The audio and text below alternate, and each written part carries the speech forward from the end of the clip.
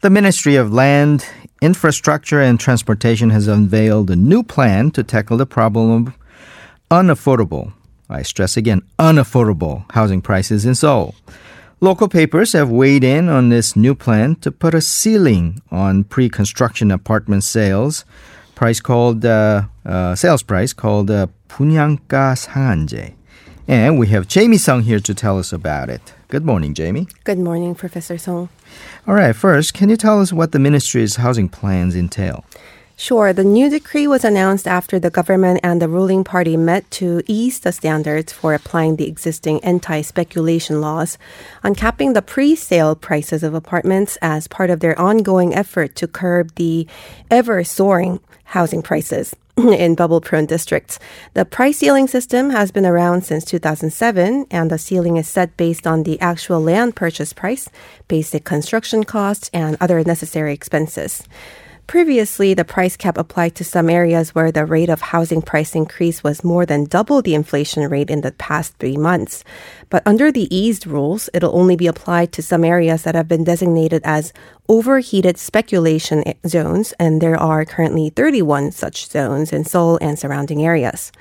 Another change is that the minimum resaleable period will be extended from the current 3 to 4 years to 5 to 10 years. And this is to stop short-term profiteering by speculators with plenty of cash on hand. So now the buyers of a newly constructed apartment will have to hold on to it for a minimum of 5 years to up to 10 years before they could sell it off. Lastly, previously, for the price cap to be applied to redevelopment projects, they had to be in a price cap area when the developer submitted its disposal plans. But now, for both redevelopment and new development projects, even after developers get their disposal plans approved, the price ceiling would still apply as long as a project area becomes a price cap area before the developer submits its plans to solicit buyers. So 3 changes there. What was the 경향신문's take on those changes? It said for an announcement that has garnered so much attention, the new anti-speculation policy was not good enough. For example, for an area to be designated an overheated speculation zone, housing prices must have hiked for several months. But considering how the previous rule could set a price cap in areas where housing prices increase more than twice as much as the inflation rate for 3 months, the paper questioned whether the new rule will do a more effective job of curbing the soaring housing prices at all. The paper also said the new measure, which took into account the developers' concerns, could send a wrong message to the market, which may now expect the housing prices to go up even more. Also, housing supply could decrease in overheated areas, and speculators may shift their interest from the overheated areas to areas that have not yet been designated as such.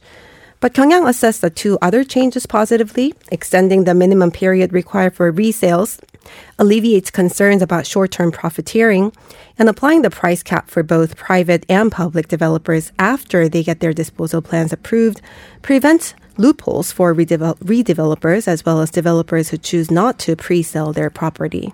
What did the 경향신문 suggest as it called on the government to stabilize the housing prices? It said the price ceiling system can help stabilize the housing market by breaking the vicious cycle of an increase in pre-sale prices leading to an increase in regular housing prices. A claim backed by research that showed that annual housing price increase dropped by 1 percentage point when it was implemented in Seoul. With some 50 days to go until the revised plan goes into effect, the paper urged the government to make necessary improvements to the policy and, more than anything, to strictly apply and enforce the rules.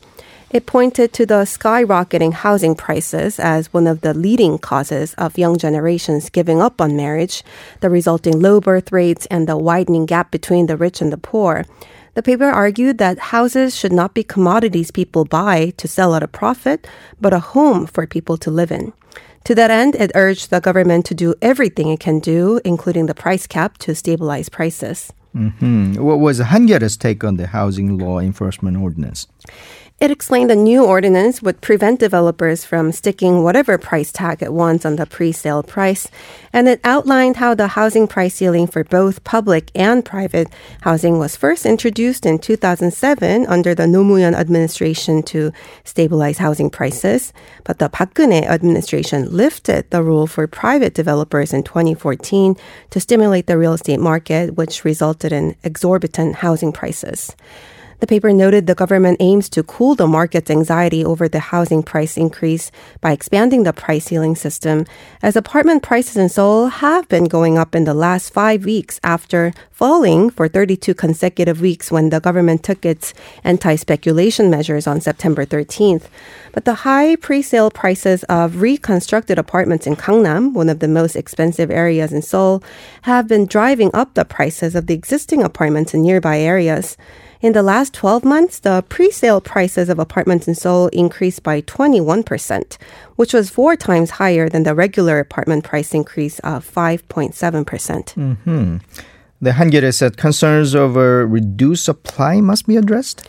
Yes, in general, the paper was pretty optimistic as it quoted the result of a simulation by the Land Ministry that showed the new pre-sale price cap could bring down the pre-sale prices to as low as 70 to 80% of the market price in nearby areas, so falling by 20 to 30% compared to their current levels.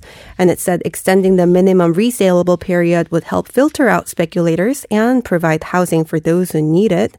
But like you said, it called on the government to reassure the public that there will be no shortage of housing supply, though developers may postpone their pre-sales when the new policy goes into effect.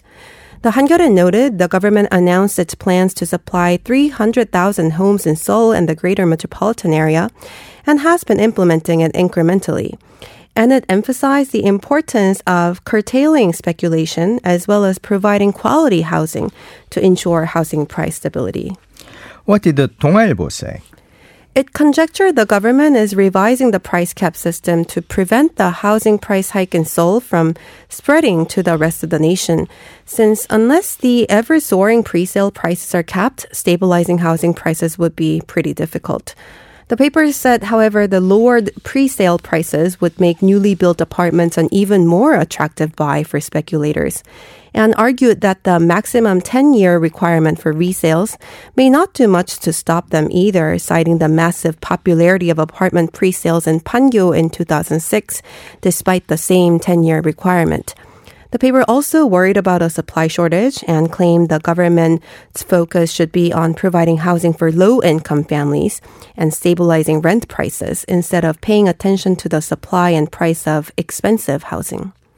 The Mail Business worried about the market retaliation?